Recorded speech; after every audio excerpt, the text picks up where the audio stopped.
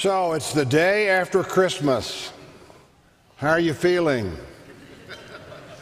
No comment, huh? All right. How many of you had yesterday a surprise gift that you weren't expecting? Anybody? So always a few hands, surprises. And I won't say whether it was a good surprise or a bad surprise, but we get surprises, right? And today we want to talk about the gifts of Christmas and what God does for us. I've had the privilege this fall of teaching about the wisdom of God. And in this time, I ran across something. Many of you might have heard this statement before. Have any of you heard the statement, "I've got you covered"? You ever heard that before? I've got you covered. It's okay. I've got you covered. And as I was studying through the wisdom of God, realizing that that's a huge concept that's mentioned over and over and over in Scripture, and it's got to have much deeper meaning than I'm just simply reading. I was especially impressed with this in reading Psalm 90, the only psalm that Moses wrote, that he says that, our years are like 70 or 80 years, and then he says, "So Lord, teach us to number our days so that we may present to you a heart of wisdom." So there's something about wisdom that goes on in our life, through our life, over the whole cover of time. And this is how God works in developing something in us. The Scripture tells us His wisdom is profound. His power is vast. That He is mighty in strength and wisdom. There's something much bigger in all of this. In fact, the power of God is so powerful, God could do anything, right? But what He does is always guided by His wisdom. He knows what He's doing at all moments, at every time, in every aspect of our lives. So in the Father's wisdom, He planned Christmas. He planned it long before the world ever existed. It was His unfolding eternal plan. Listen to how Paul states this in Ephesians chapter 3. He said, "The message was given to me to bring to light what is the administration or the working out of the mystery which for ages has been hidden in God, the God who created all things, so that the manifold, many aspects of the wisdom of God might now be made known through the church to the rulers and authorities even in the heavenly places. This," he says, and here's the thought, "was in accordance with the eternal purpose which He carried out in Christ Jesus our Lord, in whom we have boldness and confident access through faith in Him." In other words, this is a plan that is easily lost in all of the wonderful, joyous festivities of Christmas. There's nothing wrong with our joyous festivities, but there's something much bigger happening at Christmas. And it makes all the difference in the world as we gain wisdom to know the difference in seeking to live for God and learning to allow God to work through us. That Christ came to dwell. He told the disciples that my Father and I will dwell in your hearts. In order for what? And this is what we want to look at today. Usually, how do we feel after the day of Christmas? I recently asked a few of my friends this question, and there was a little pause, and honestly said, well, a little let down. And one of the other ones said, tired. And I said, yeah, that's probably the general feeling, isn't it? I said, it reminded me of a poem I read recently that said this: "'Twas the day after Christmas when all through the house not a creature was stirring, where we were all exhausted sitting on the couch. The stockings were scattered. St. Nicholas had flown.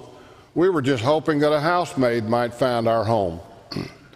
Joy was now low. The music seemed old. For the adults, the high of the season had suddenly grown cold. Yet the children were playing happily as can be, still delighting in the gifts they had found under the tree. But that made us think about those good old days when we, like children, were free and unfazed. Then it's when we realized Christmas was actually a key to unlock presents we'd still left under the tree. Why do we celebrate Christmas over and over and over? In the wisdom of God, not only in His timing for which He is doing things, it helps us to remember that everything we need has been placed by God's wisdom under Christ's tree. Our scripture today is found in 1 John, but I want you to realize when John is writing this, if anyone had an opportunity to feel like things might have gotten old, it's John, because John is very old at this point. But also, it had been 90 years since the first Christmas. It had been 60 years since John had last seen Christ rise into the heavens. And yet he writes with incredible enthusiasm. So would you stand with me as we read the scriptures?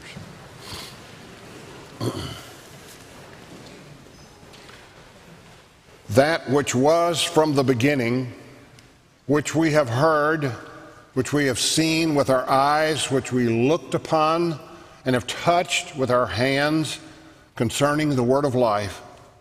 The life was made manifest, and we have seen it and testify to it and proclaim to you the eternal life, which was with the Father and was made manifest to us. That which we have seen and heard, we proclaim also to you, so that you too may have fellowship with us.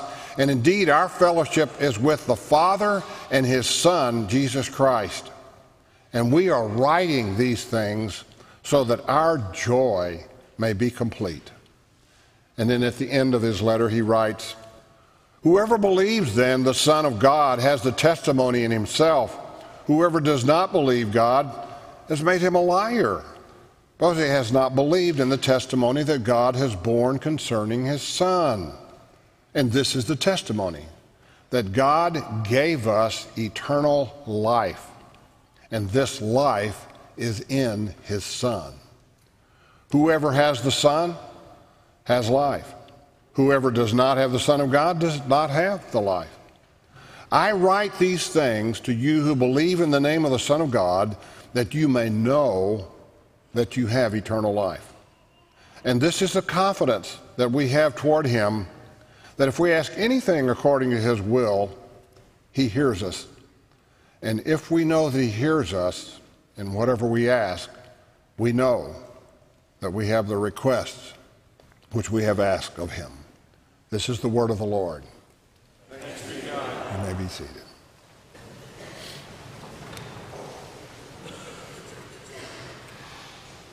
Paul is writing this with such enthusiasm as if it was only yesterday that Christ had ascended. And you'll see it in the way he expresses himself. Let me give you a quick little overview of this little letter. There are 5 gifts that are under Christ's tree, so to speak. These gifts are the gift of fellowship, an incredible relationship that we can have with God the Father and the Son and the Holy Spirit. The gift of joy, which is an unending joy. The gift of freedom, which is from sin and a clean, free life. The gift of discernment, where there was much deception going on in that time in the world.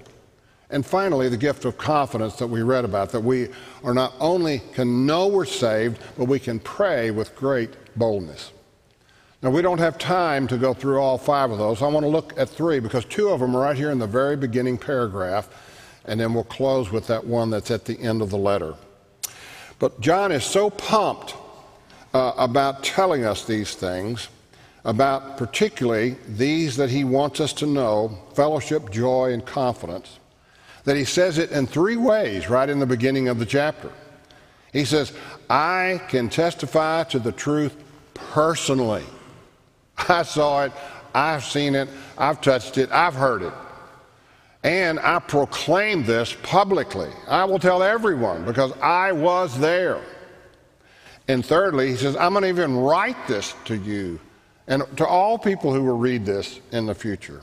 He is setting us up for an incredible understanding of the gifts that come to us because of Christmas. He begins with establishing again that Christ is God. And so he speaks of the eternality of Christ, just as his gospel does the same way. Very similar words he even uses. But that which was from the beginning, we proclaim to you the eternal life which was with the Father. Eternal in existence and eternal in relationship with God the Father. This is the one, he says, that we heard speak to us. As it was said, as no man has ever spoken. The authority in his words. We heard him stirring sermons that thrilled us. We heard him give stories and parables that at first puzzled us, but then began to dawn on us exactly what he was saying about the kingdom of God. We heard him ask questions that cut straight to the point. To the Pharisees, have you not read? The most read people of the day, because they'd read and not seen. Do you believe? Is it possible? Question after question. Over 300 questions are in the Gospels that Jesus asked. Used it extensively. But he says, this is the one we've seen do miracles. We saw him feed thousands of people at one time. We saw him stand up in a boat in the middle of a storm and simply raise his hand and say, stop, and it was dead quiet. We saw a man who'd been blind his entire life, and Jesus touches him, and he now sees. We saw him walk up to a leper, and it was against the rules for us to get anywhere close to leprosy, and walk right up to him and touch him and heal him instantly. We saw this. We saw it. And then he says, and we have even looked upon it. Now, why would he repeat that? He actually uses a different word here. It's different than the word seen. It's the word that means gazed. Can you imagine the apostles sitting around a fire at night and Jesus is talking to them? Things that we probably don't even have in the scriptures. And you're looking at him and your heart is just flaming inside of you at what he's telling you because it's truth like truth has never been explained before. And you're just intensely gazing upon this one that is so amazing. We saw this. This is how we came to know him. But he's not finished yet. He says, and this is the one we touched with our hands. Can you imagine what it felt like for Jesus to come put his arm around you and say, I've got you covered? Can you imagine that? Can you imagine that? Can you imagine him embracing you with a hug? And it's a feeling you've never felt before. Wow. We touched him. We really touched him. It's actually an unusual word. It's used of blind people who would come up and hold someone and touch their face to try to really confirm who it was. We touched him. Now notice twice he says this life was manifested to us. Now what does that mean? The word manifest means many, many ways. So there were things that were said. John, even at the end of his gospel, said, if I tried to record everything Jesus had done and said, that none of the libraries of the world could hold it all. How much we don't even know that they heard and saw in those days. It was a life, he says, manifested to us. And so he says, we testify to this reality. We were going to proclaim this presence. And again, he says in verse 3, he emphasizes, we've seen it. We've heard him. You see, there was a false belief going around in those days that Jesus was not really a human. He was just like an angel that just had the appearance of humanity. And John is saying, no. We touched him. We talked to him. We heard him. We know he was real. He said, that's why we have to tell everyone, because of how real he is and who he is. You see, the purpose of Christ's coming was more than salvation, as important as that is. Yet salvation for what end? Why are we saved? Now here's where we see the wisdom of God, and it's being expressed to us in these words of John. And John says, we are saved, and he says, for two reasons here at the very beginning. The gifts that Christ has given us, the gift of fellowship and the gift of joy. Salvation not only saves us from something, our sin, but it saves us for something. And this is what John is wanting us to know. These gifts. Let's look at them a little more closely. The word fellowship is specifically a very Christian word. It embraces several truths. As a matter of fact, it's translated a couple of different ways in the New Testament. And one of those ways is that it also means participation in or participation with. And so therefore, in one place it's translated that we have fellowship or we participate in the grace of God. We have fellowship with grace, relationship with grace that is given to us. Another place it says that we are participating in and with the Holy Spirit. We have fellowship with the Holy Spirit on a day-by-day basis. That's how the Holy Spirit communicates to us. As he says in 1 Corinthians 2, he says he communicates to us through spiritual words and spiritual thoughts. As we read the Word of God, the Spirit places thoughts into our minds, always guided by the Scripture. But we have fellowship. We participate with him. We even participate with the Holy Spirit in good works that have been prepared for us. And thirdly, another place it's mentioned, our participation in the loving friendship with the Son of God. Jesus told the disciples here, before I've called you servants, but now I call you my friends. I want you to participate in a fellowship of friendship. Close, deep, intimate, best friendship. So when you think of those areas, it's a participation in the gifts of grace and power and love. That's the fellowship that he wants us to have. It's really a participation in the Trinity.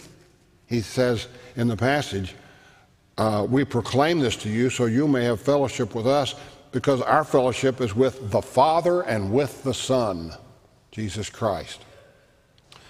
And yes, it's a fellowship that we have with one another. Now here on earth, because we live in a fallen world and we still struggle with our sin natures and stuff, we know that friendships with one another don't always work exactly like we would want them to.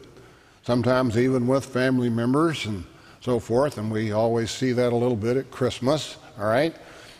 It reminds me of what Ray Stedman, an old Bible teacher, used to say. He said, oh, to be with the saints in heaven, that will be glory. But to live with the saints on earth, that's another story. And sometimes, you see, that's why we need first the fellowship with the Father, because that's what enables us to live above that in the power that is given to us. So, have you opened the gift of fellowship? Or is it still under the tree? Do you feel today a greater closeness and relationship with Jesus because of yesterday? Because that's why he came. He brought his presence, Emmanuel, God with us, so that we can have a fellowship with him. And that's one that doesn't stop. It keeps going. I read a little devotional this time I found called The Grand Miracle. And it's based in some of the sayings of C.S. Lewis and Tolkien and George MacDonald, G.K. Chesterton, and some of the Inklings. And he quotes here C.S. Lewis saying, "Continue seeking him with seriousness. Unless he wanted you, you would not be wanting him." He says, the wise men come late, 12 days after the birth of the Savior, but they still come. They come from outside as Gentiles, not members of the people of Israel, but they still come. They come a long way, but they still come. They come to him because he came to them. He came first and foremost as a newborn baby lying in a manger, but he also came to the wise men by means of the star that announced his birth. This writer says, I once received a Christmas card that had no picture on it, but just the words, "Wise men still seek him." Concludes with this prayer. O God, who by the leading of the star revealed your Son, Jesus Christ, to the wise men, mercifully grant us wisdom to know that we would not be seeking him unless he was first seeking us. You see, that's where the fellowship begins. He wants it with us. The second gift is the gift of joy. That is a permanent joy. The joyful Christian brings bright light to the world. When you're joyful in a dark and angry world, as we see so much of it today, people do notice. I noticed the other day when I was at one of the stores, picking up a late gift, and the person was there because I was picking up a late gift, and he was tired, and I said, Lord, help me. And I told him, I said, thank you very much for serving here for my purposes. And I said, isn't it a grand, wonderful holiday? Big smile came on his face. See, people need to know there's some kind of a joy that's in us. This is also the result of that deep fellowship, but you really might say that the ultimate gift of Christmas is joy. Because the angel said, this is the message of great joy, because a Savior is born to this very day. The psalmist tells us that in the presence of God there is fullness of joy. When we get to heaven, the first thing you're going to feel is joy. Joy. Jesus was very specific about this. As a matter of fact, he told the disciples, these things I have spoken to you, that my joy may be in you, and that your joy may be made full. You see, that's why he came. He removes everything that keeps us from experiencing that joy. God in his wisdom has made joy really the centerpiece result of Christmas. Now I want you to notice a little twist that John puts on this that we kind of quite aren't expecting, and that's in verse 4. Because he says this, so after writing all of this about fellowship, and he says, these things we write so that our joy may be made complete. Now, I don't know about you, I'm looking for your joy being made complete. Some translations actually put that there. But the end result is actually the same thing. But what I like about this is that John, in his enthusiasm, is saying this: I want you to have this incredible fellowship and partnership in which you will find the same joy I have, and it makes my joy even better when you do. There's nothing like being around a brand new Christian. The excitement and the joy that they have, it's amazing. It is amazing, the joy that is there. Is this a gift that's still sitting under the tree? Is your life filled with that joy? The day after Christmas is actually the day that it should explode, because that's why he came. It still can happen. One other little statement from this. C.S. Lewis comments, he says, in the Scottish Catechism, it says that man's chief end is to glorify God and to enjoy him forever. But we shall then know that these are the same thing. Fully to enjoy is to glorify. When I was a child, he said, reared on what Lewis called the Scotch Catechism, I never quite grasped what this first answer meant when it said we are to enjoy God forever. As an adult, partly from studying Jonathan Edwards, I came to see that the joy is the delight of encountering the beauty of the Lord.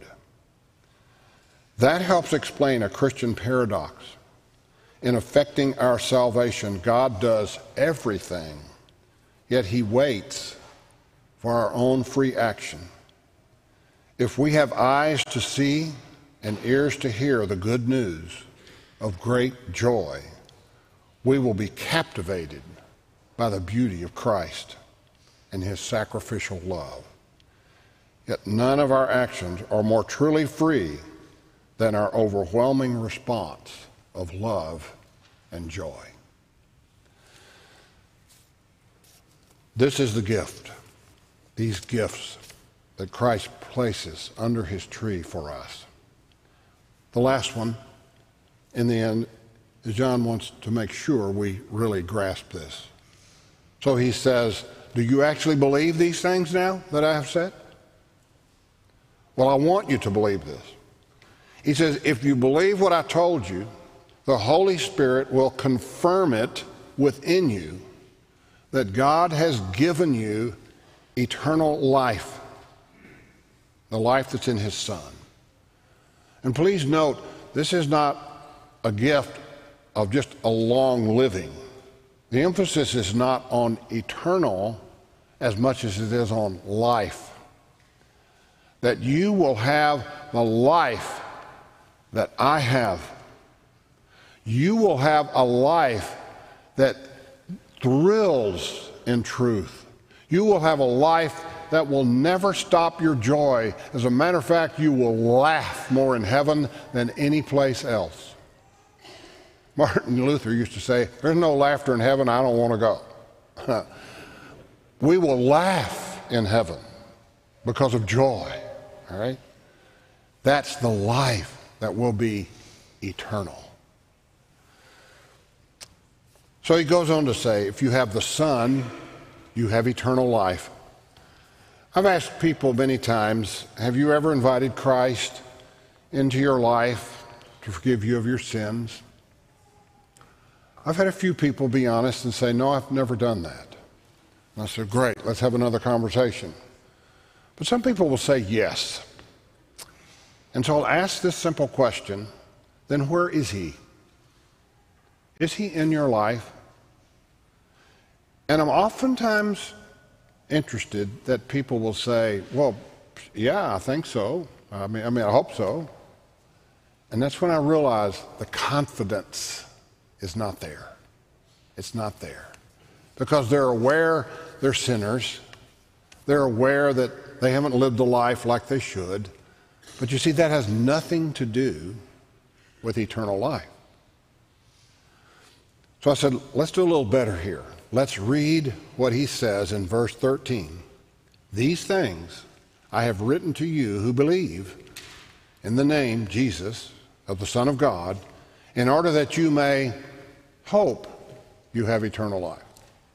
No, it doesn't say that, does it? In order that you may think that you're going to get eternal life. No, it doesn't say that. In order that you may know that you have eternal life. And then he adds, I've written these things for you to know it. When Jesus says, I stand at the door and knock, if anyone hears my voice and opens the door, I will come in to you and will have fellowship with you. That's what Jesus does. I said, have you invited Jesus in? Well, I prayed that prayer. Then where is he? Well, I guess he's in. No. Don't guess it. Don't doubt it. You see, it's more important than how much knowledge you have. It's even more important than how many doubts you may have. Because the basis of him being in your life has nothing to do with you. It has everything to do with what he has said. The truth. I will come in. And if you've asked, he's in. Because he says so. Not because I feel it. Not because I might not still struggle with some doubt. But because he says it. So when you get to heaven and God says, is Jesus in your heart? You can say with confidence, well, Lord, he promised. And he says, that's all I need. Come on in. I'll end with this, a story that a friend said, a guy by the name of Mark Yarbrough. He said, when I was a young teen, I wanted a motorbike. And he said, I had saved my allowance, I had mowed yards, I'd done all kinds of things, and I finally found a used motorbike that didn't work. And I got it, and I tore it apart and saw what worked, what didn't work, and I had a little bit of money left, and I went and bought the parts, and I put it all back together, and I got some gasoline, put it in the motor, and fired it up, and it ran. So I jumped on that bike, and man, I gassed it up, and boy, we took off. I was flying down the road. The hair on my head was flying in the breeze. It was the most wonderful feeling until bang! And I looked down, there's smoke coming out and a hole in the side of the case. I had thrown a rod. Now, for most of us, we don't know what a rod is, but a rod's what pumps in there and makes it run. When a rod is thrown, it's gone, the whole thing. It can't be repaired. It has to be completely removed. He said I had to walk it home. I walked it into the garage, more disappointed than I'd ever been in my life. My dad was in the garage, and he knew I'd been working on this, and he said, let's go for a drive, just calm you down. And he said, I got something I want to show you. So I said, we drove out to the edge of town, and we got to a small engine shop. And I thought, what are we doing here? He said, well, come on, I'll show you something. We walked over here. Here was a box that had a brand new motor that fit my bike. And I said, Dad, I can't afford this. I mean, even if you loan me the money, I could never pay you back. I'm broke. And Dad said, don't worry, son.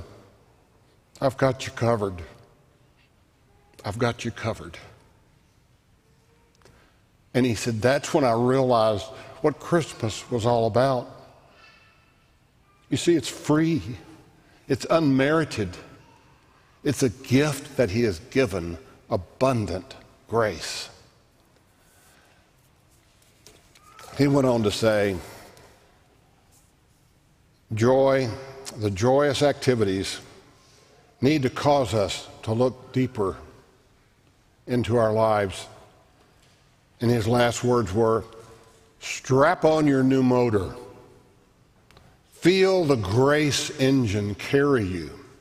Ride with the wind in your hair. And listen to God saying in your ear, I've got you covered. Merry Christmas.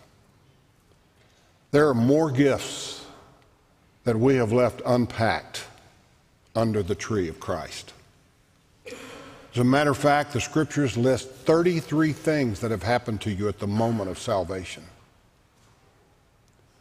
I had the privilege to preach on that a few years back. I thought I was going to lose the audience because I said I had a 33-point sermon. But I just gave them a list of those gifts. And you see, we can spend a lifetime, but what we've got to remember is that what's under the Christmas tree, under the Christ tree, are gifts that will never end because he's got us covered. Let's pray. Great and mighty God, how we thank you with the one incident of a baby being born, our entire lives are covered because of what he came to do for us. And what he came to do for us so that we can enjoy his life and learn to allow his beautiful life to work in and through us, that we might sense his power, that we might sense his grace and become grace givers ourselves. How we thank you for what you've provided for us, for your vast wisdom, and they had done so through this Christmas. In Christ's name, amen.